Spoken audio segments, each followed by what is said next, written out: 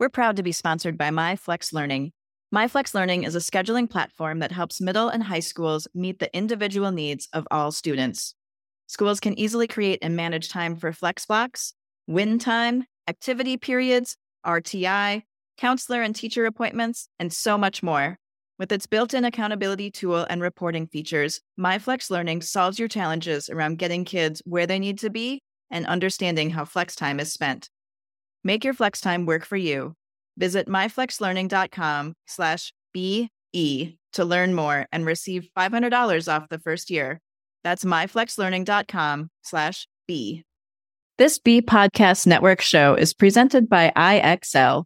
Loved and trusted by more than 1 million teachers, IXL enhances your teaching and takes work off your plate so you can make an even bigger impact on your students. IXL delivers personalized learning across a comprehensive pre-K to 12 curriculum, including math, language arts, science, and social studies, and helps you assess student performance through actionable, real-time insights, strengthen daily instruction, close knowledge gaps quickly, and set every student up for success. Want to bring IXL to your school? Learn more at ixl.com/B. That's ixl.com/BE.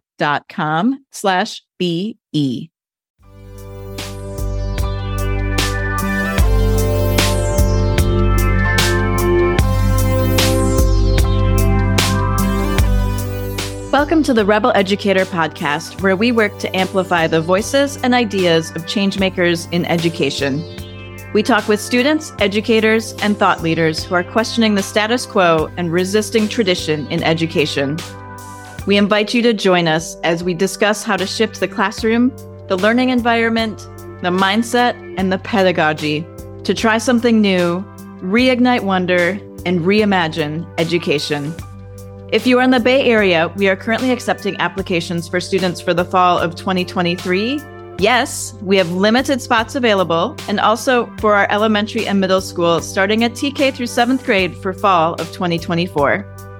Up Academy has created our framework so that new and existing schools can develop imaginative, exciting, relevant, engaging learning environments for all of their students. We're excited to introduce the Rebel Project Literacy Curriculum. It's a fully integrated literacy and project-based learning curriculum that supports social-emotional development and is based on skills and competencies. Learn more at projectup.us. Have you ever thought of opening your own school? Project Up is also supporting new educators and families to create schools like Up Academy and schools of your own design. Reach out to join our affiliate network at projectup.us. Now, let's get to today's episode of the Rebel Educator Podcast. Welcome, Rebel Educators. I'm here today with Brian Curcio. Brian's first word was money. He's always been fascinated with the world of investing. He developed Rapunzel as a financial literacy edtech tool to revolutionize how we teach students about investing and to provide equitable access to high-quality, project-based learning tools for students across the country. The world of returns is perched in an ivory tower, inaccessible to most investors. In response, Rapunzel helps everyone climb to financial success with free, simulated investing competitions as well as an integrated curriculum. Rapunzel was a 2022 YAS Prize finalist, recognized as one of 8 transformational education groups across the country. Congratulations on that, and welcome, Brian. Thank you. Excited to be here. Is that true? Was your first word really money? It was, yeah, much to my mom's disappointment. She thought it was mommy, but it was money. Both my parents were investment bankers, so it was kind of growing up, I had a lot of the exposure to the world of finance that you don't really get in the traditional school system. And so I think the biggest motivation for starting Rapunzel was trying to change that and trying to make kind of these tools about money accessible to everyone. Can you talk a little bit about Rapunzel and how it works and the competitions that you run online? Like, as someone who's launching a middle school, I'm super curious about what that would look like in the classroom and like how that can be utilized or kind of who's using it and where and how you set that up. Yeah, absolutely. So Rapunzel's a gamified financial literacy platform. And so what that means is that whenever a student creates an account, we give them a $10,000 stock portfolio and a $10,000 crypto portfolio. And then they're able to buy and sell companies or cryptocurrencies in real time as if they had created a $10,000 investment account. And then students are able to take those portfolios and enter them into competitions. And one of the competitions we host is a scholarship competition from October until the end of April. And so that has about 25,000, 30,000 high school students participate in it each school year. This school year was the first year we opened it up that middle school students can also participate. And all of the scholarships are then just saved into 529 savings accounts for the students for kind of educational purposes. So it's really trying to combat this issue that reading, writing, arithmetic are applicable in every job. And that's why we have this huge focus on them. No matter what job you get, to my knowledge, you're paying taxes when you get that first paycheck. But for some reason, we're not teaching about taxes or about budgeting and saving and credit cards in school. And so I was trying to make a way to really engage students with a little more context around why financial literacy is important in their lives, even if they don't go into a career in financial services. Yeah, well, it could be argued that it's every bit as important as reading, writing, or arithmetic. Right. And definitely something that all of us as adults use in our daily lives of figuring out, does my checkbook balance? Do I have enough money to pay my bills? Can I go out to dinner? What does my life look like? How do I set myself up for the future? What does investing look like? Right. And all of those different things. But you're right. I was taught taxes in school. I took a class. It was called social something or other in high school. And it went through things like how to balance your checkbook and how to do a basic 1040 easy form, like what taxes looked like, but definitely nothing of this scale, honestly, until I got to a master's degree, which by then I was in my 30s and this would have been really useful in my 20s. Well, and what we teach the kids is the whole idea of compound growth is that the most important factor is time. And so it's by the time you're learning it in your 30s, it's you could have capitalized on 10 years of growth. And so that's what we're trying to just get kids to appreciate that piece of it. And then kind of what came from it. I mean, it started with just teach financial literacy, but there's so many kind of social, emotional learnings to take away from simulating a stock portfolio. The students are able to have ownership over these companies and then over their own portfolio. And then there's a ton of needing to adapt as things change, but then also kind of having conviction in your investment thesis because you're not going to pick 10 stocks that are all going to do well. And so it's kind of learning how to deal with that failure because money is really emotional. And I think that trying to experience that in a risk-free environment first is really beneficial as you're trying to learn how to manage your money. Want to know one of my biggest frustrations with ed tech? Tools that assume every student learns the same way at the same pace. I need my technology to do more for me. That's why it's so important for me to know that IXL provides true personalized learning across the entire pre-K to 12 curriculum, and that its proven benefit to all student populations, including English learners and students in special education programs. IXL is research proven to accelerate achievement. Studies across 45 states show that IXL schools outperform non-IXL schools on state assessments, and independent research from Johns Hopkins University verifies IXL meets ESSA Tier 1 standards. With those results, combined with IXL's teacher-friendly reputation, what more could you ask for? I'm sure you want to increase achievement for all students. Find out how IXL can help. Visit IXL.com/B for a demo. That's IXL.com/BE. Yeah, and that's really interesting because even just picking stocks, right? That's not looking at companies. You're not necessarily always looking at their financial outlook and how well they're going to do. And to your point, even if you look at that and do the best research you possibly can, some of them just aren't going to hit their forecasting goals and do the things they're just not going to do as well as you expected. But also looking at it from that social emotional aspect, what are the things that we value? And are we choosing companies to invest in based on our values as well? Or are we purely looking at financials? Or what is the emotional investment in that? Are you looking at it from that aspect also? Yeah. So there's all of the financial data within the app for students to kind of conduct their own research quantitatively. But then we've also, and it ties in with the YAS Prize grant that we won in December where we received $500,000 to really grow the program nationally. And one of the biggest things we recognized was this need for financial literacy curriculum to accompany the app. And so one of the modules in there specifically talks about ESG, social impact investing, and trying to understand your power as a consumer, that you don't necessarily have to go invest in oil companies if you want to have a more environmentally friendly portfolio, but also trying to explain it to the students that you don't have to exclusively have your morality portrayed in your stock portfolio. It's like the goal is to make money. So if you'd like to make money with these companies, they're still kind of available to invest in.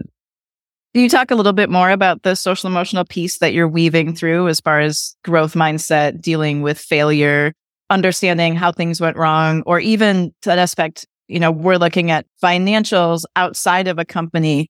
Is there any opportunity to dig into really what did go wrong? Why didn't they hit the forecast we thought they did? We thought we picked 10 amazing companies and 3 of them tanked. What happened? Did the CEO leave? Did the CFO mess up the books? Did their supply chain get bungled, as happened with everybody during COVID, right? So is there opportunity for them to really look deeper into the business too and see what's happening?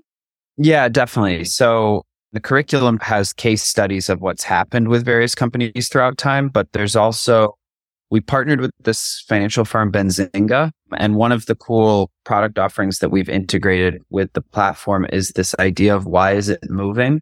And essentially, Benzinga has a group of analysts that go through about 7,000 stocks a day and seeing how the stock has moved. And then those rationales, which are like 2 to 3 sentences, show up on the app. So in real time, the students are able to understand, okay, Apple stock is down. Why is it down? And then there's an explanation for it to better understand what's going on in the markets. And I think it ties in with these social emotional outcomes that we're looking for, in that we want students to not necessarily just be going and buying stocks and then hoping for the best, but trying to reinforce the why behind it. So we have a bunch of activities that we provide to teachers with the curriculum, and all of it's geared around getting the kids to go a step deeper and thinking, why did the stock move? One example we've used with students is Apple lost about 40% of its value during the 2008 financial crisis, except the financial crisis was about the housing market. And so it didn't really impact Apple to the same degree. And so trying to get students to think through, if that scenario had happened, would you sell your Apple stock? And I think that what we're seeing with a lot of investors today is that there isn't that emotional regulation of sticking with a thesis. And so it's trying to impart that into students, that you never want to be reactionary with your money. Yeah, well, that's really hard. That's the biggest thing that we see. And so much of what impacts the stock market is things start to drop and then everybody sells. And so it drops farther because everybody's selling, if I'm understanding this correctly. And because everybody freaks out because it is such an emotional thing, because so much of what we look at as our futures and what we look at as success is tied to money. Yeah. And it's like this measuring stick that when you lose $100, it's you don't just think about losing the $100. It's what could the $100 have purchased? And so there's a lot of, it's really emotional. And so it's kind of trying to figure out that the best investors, I think it was Warren Buffett who had the quote that it was good investing should be like watching paint dry. It's really challenging because you have this huge proliferation now of online trading platforms, and it's become really easy to start investing just through your phone. And every other platform we have on phones, it's trying to have this really short attention span and kind of short circuit how our brains naturally work. And unfortunately with investing, it's immediate gratification isn't investing. At that point, you're gambling. And so it's trying to show that there is no shortcut in terms of good investing. Yeah, it's funny that you say that. I had a friend that used to call the stock market slow gambling. Right. Well, and that's what we try to tell the kids. It's when you're picking stocks, it's you're going up against the world's greatest stock pickers, and even they don't really do that well relative to the overall market. And so the curriculum really emphasizes just dollar cost averaging major index funds. And what grades or what ages is your curriculum focused on or geared towards? 7th through 12th. Okay. So it's older middle school and then all of high school. Mm-hmm. Yeah. Going back to one of the first things you've talked about with the competitions, I was thinking about that. And so your students sign up, they get $10,000 in crypto and $10,000 in cash in quotes, to play with in the simulated event. But then they can win actual money back for their college funds and for educational accounts. Right. So there's something really tangible that they can also get out of this from spending the time and doing it well. Yeah. And the way we present it to students is like earn while you learn. And so when you have kids in a classroom learning about money and learning how to invest money, it just makes sense to tie the money to the actual learning. And so the way that that scholarship competition works is that 35% of the students' grade is based on their actual portfolio and how it does in the competition. And then the other 65% is based on a reflection essay. And so that's where we get more into, okay, you picked 5 great stocks. Why did you pick them? Would you keep picking them? And so trying to go through the leaderboard and find that there are kids who get lucky. There's investors in the real world that get lucky. And so it's trying to figure out that the luck is great. There's a huge just exposure piece for students, but for the scholarships, it's looking more at developing competency around these different financial concepts. In simulations, like project-based learning, simulations can be really engaging and engrossing for students. Do you find that kind of the more, or do you even track this, the more time that they've been with you or been in the simulation, are they spending more time there and doing research and learning more? And then I guess the second piece of that is when we do projects or when we do simulations as a school, so much of it expands and you start to hear the students talking about it at lunch and in the hallway and in passing and texting each other little jabs. Like in this example, it'd be like, oh, my company outperformed yours. Like, are you looking for something else? Or if you want to invest in something great, check out this company I invested in. Are you seeing that sort of chatter? Is there a way for students to kind of communicate that and have that collaboration within the app? And then I guess the first part was that time. Like, are you seeing them spending more and more time the more they get into it?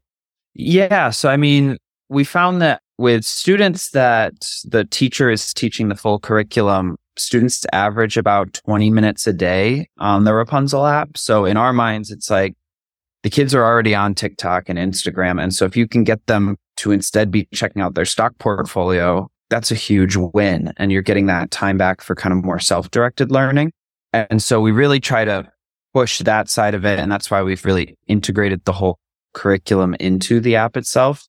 But all of these competitions, the leaderboards are transparent in the sense that you can see who's leading the competition and what stocks are in their portfolios. So it does encourage that collaboration between students in seeing what their friends are investing in versus their own portfolio. And part of the reason that we made it an app, and then we now have a web platform, but we started with an app for the same idea that you're saying, that we would go into a classroom, teach 20, 25 students, and then the next day we'd check and there's 75 students at that school who have created stock portfolios.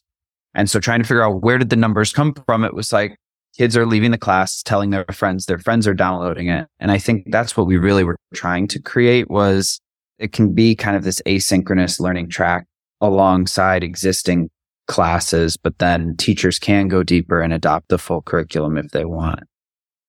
So how did you come to creating Rapunzel? I know you mentioned your parents were both in finance when you were a kid. You grew up hearing about and learning about money and investment strategies, probably around the dinner table. How did that become what is now Rapunzel? Can you share a little of that journey? Yeah. So I grew up, my whole life, I had this plan of going and working in finance. Probably pretty standard, like want to follow your parents. And so I grew up with talking about financial markets at the dinner table from a really young age. And then I went to high school where I met my co-founder, Miles. Miles was probably 3 lockers away from mine and had attended an elementary school that really emphasized financial literacy. And so we were 2 of the kids in high school that were really interested in investing. Our friends didn't understand why or how. And we remained friends through high school. And then it was around junior, senior year of college that both of us started seeing a lot of our friends kind of getting jobs, not knowing what to do with their money. Robinhood was gaining in popularity. So there was this huge influx of millions of new people investing for the first time. And Miles and I just saw there was this huge gap that people are signing up for brokerage accounts without understanding how to invest, which it's funny how that works. It's like credit cards. People sign up for credit cards, don't understand them. And now the credit card companies make money off of people not understanding. So it was like the same thing was going to happen. And I think we realized that trying to create a more educational pathway into becoming an investor was really important and would benefit these investors coming in. So I think we were a little ahead before. Now it's a lot of states are mandating financial education for high school graduation, which is great. And it's kind of just been trying to fill that need for the past 5-6 years now. Yeah, I got one of my first credit cards on my college campus because they were handing out $2 for filling out the credit card application. And I really wanted a banana chocolate chip muffin, and they were $2 at the student union. So I filled out the credit card application so I could get the $2 so I could get a banana chocolate chip muffin, which was, exactly the way you should get a credit card when you're 18 years old. There's a lot of these, and we tell the kids a lot that it's like you go downtown in most major cities and the biggest buildings are owned by banks. And so it's like the banks can afford this, and they're not just holding your money. It's like they're loaning the money out, but there's a lot of the financial industry makes money on people's ignorance and their misunderstanding. I mean, in '08, you had mortgage crisis. It's like without people understanding these things, I don't understand how we expect the future to be any different. So that's the definition of insanity, right? To continue doing the same things we've always done and expect things to change. Exactly. But it does seem like now there's a huge push, at least from our side. We've seen that a lot of at least independent schools seem to move a little more aggressively. It's like financial literacy is starting to become a major topic of education and concern. I think parents are starting to feel a lot more power over their kids' education. And I think that's helping influence it as well. That what we've experienced is you talk to teachers and everyone's like, God, I wish I had this when I was in school. And I think that the parents who are wishing that they had it in school are starting to find their voice and be like, no, it needs to be in schools now. So it's moving in the right direction. Probably not quickly enough, but it's getting there. Are you finding a mix of people who subscribe independently or homeschool students versus students and teachers within classrooms? Yeah, there's a good mix. I think that there's a large segment of homeschooling parents that find out about us, and a lot of the curriculum it has teacher guides and accompanying like resources for the educators. So I think a lot of parents are feeling comfortable learning the material and then teaching it to their kids directly. Then at the same time, we have programs with large public school districts that have taken since I graduated college 6 years ago to get on the approval list. So there's a mix of people who email us and the following day their kid is beginning to learn about it. We've gotten emails from a lot of high school students or even college students that use the curriculum on their own. And so it's kind of student-led learning, but then going all the way to the teacher delivering the slides for a formalized semester or year-long program. I think that we can agree that financial education is good. If you were to look at it from the flip side and kind of play the devil's advocate, what do you see as the biggest danger of not doing financial education for students? I think that we're largely seeing the dangers have become a reality now, where I was just writing something where I believe it's like over a third of Americans carry over credit card debt month to month. I know that they just did a survey of graduating high school students, and about 40% of high schoolers don't know the difference between a debit card and a credit card. And just really taking those two facts against, there's a ton of bad data on what's happening because of this financial illiteracy. But if people don't understand what a credit card is, and then they start carrying over credit card debt month to month, you start creating this inescapable cycle that you're really trapping people in poverty. There was a study that was saying it's like over half of Americans are a $400 parking ticket away from the poverty line, and they have no emergency savings. And it's like that $400 could probably be made up in credit card interest if we really started adding it all up. So there's so many ways that people could be saving more or start building generational wealth and breaking this cycle of poverty. But by not teaching about money, it's like we tell kids that money makes the world go round, and then that's about it. We don't teach them in schools. And so I think that all of that's coming home now. And we're kind of having to deal with a widening wealth gap, this massive wealth disparity. And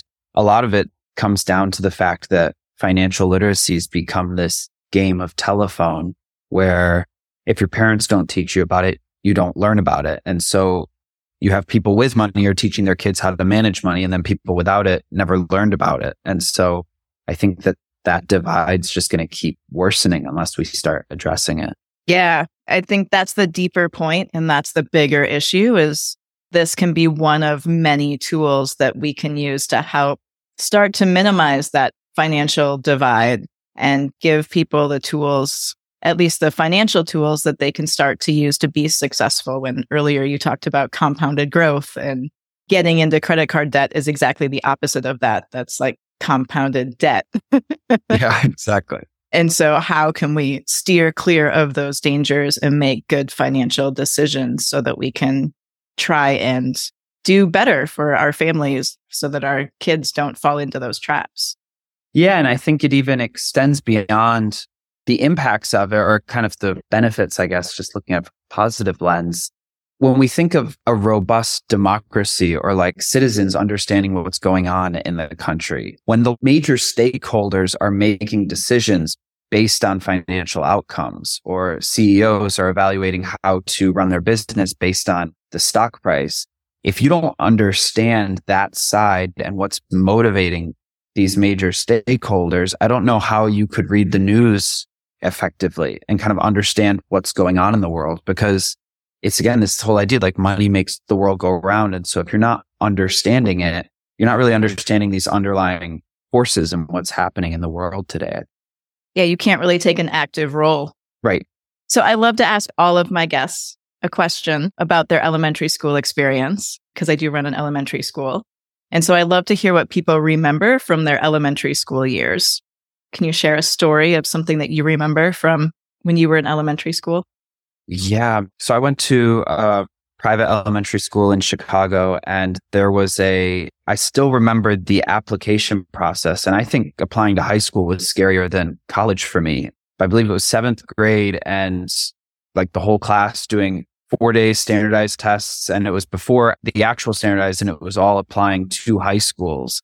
And then it was like probably 8 different schools coming from around the city to then learn on stage, did you get accepted into this program? I don't think I've ever had as much stress as that day. I think that one stood out as like, okay, this is the real world. And to think back that I was like 13 years old, being like, all right, I'm a grown up now, but I do have fond memories. I had a good middle school experience, fortunately. I like middle school more than high school. That's rare. That's good. Yeah. High school was the dip. College was good. Middle school was good. High school was like, what's going on right now? But it was all good. So they actually, like, the schools were on stage making their acceptance letters for all of the students. Like, it was public. It was public what your grade was on, I think it was IHSA. Wow. Yeah, with these Illinois high schools. So we got to quickly see all of our classmates and how they did and what they scored. And yeah, it was nerve-wracking. Yeah, talk about creating competition and ranking among students. Exactly. I'm sure that they've revised it now. Probably wasn't very healthy for any of us. It stands out in your memory. Exactly. It did something. I don't know if that was trauma or positive, but it worked out. I got into the high school I wanted. So that was good. So how can people get in touch with you? The easiest way is just emailing Brian at Rapunzel.org. It's Rapunzel without the E, because otherwise you find a lot of princess games. That's the easiest way. And just, getting started, the Rapunzel app is free for iOS and Android. There's also a free web platform, and it's just at rapunzel.app. And it's totally free to use. All of the prizes are funded by larger financial institutions that are investing in financial literacy. So there's kind of no cost to kind of get started learning more about the world of finance. Wonderful. Out of curiosity, how did you choose Rapunzel? Because I have daughters who were super excited about Tangled and Rapunzel and seeing the movie. And this is a very different concept. We kind of stumbled onto it with Robin Hood gaining popularity. So there was this whole fairy tales was kind of like a topic in our minds. And then I think that the imagery of just something trapped in a tower and no one has any idea how to get up there. We just really immediately gravitated to kind of this metaphor of Wall Street's kind of like that. And both my partner Miles and I at the time were interning at hedge funds, and both of us were at like 50th, 60th floor in New York. And you do start to feel like it's an ivory tower. So it was just kind of very on our minds at the time. It was like, okay, this would work. Interesting. Awesome. Well, thank you for your time, Brian. This has been fantastic. And I hope that listeners, educators, and parents check out Rapunzel and check out their financial literacy platform and help our students to be financially literate adults. Thank you so much. Thank you so much for having me. That's it for another episode of Rebel Educator. Thank you for joining us, and thank you for spending your limited time with us learning how to be rebels in education. If you'd like to learn more or access our project library, you can go to rebeleducator.com. If you'd like to learn more about our progressive elementary and middle school in the San Francisco Bay Area, check out upacademy.com. Interested in learning more about our Rebel Literacy Project curriculum or launching your own school and joining our affiliate network? Visit projectup.us. And if you haven't read it yet, pick up your copy of my book, Rebel Educator, Create Classrooms Where Impact and Imagination Meet, on Amazon or anywhere you read or listen to your books. If you've enjoyed this episode, we'd love for you to leave a review and rate our show so that others can find it and love us too. Look forward to talking to you soon. Keep resisting tradition, Rebel Educators.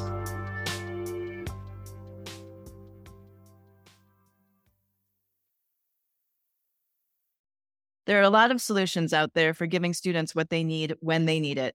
But when do they actually do all those things? You need flexible time. When added into your master schedule, flex time enables students to get extra help or intervention, meet with teachers, make up work, get physical exercise, and try new enrichment offerings. If you're thinking of giving it a try, check out My Flex Learning, which unlocks the benefits of flex time without the common challenges. Its intuitive design and integration makes implementation and training a breeze. Make your flex time work for you. Visit myflexlearning.com/B to learn more and receive $500 off your first year. That's myflexlearning.com/BE. Do you want to save time on prep work? Increase achievement for all student populations? Reliably meet Tier 1 standards? You can do it all, but don't waste another minute. Head straight to ixl.com/B to learn how IXL's research-proven teaching and learning platform can help you achieve all these goals. That's ixl.com/BE.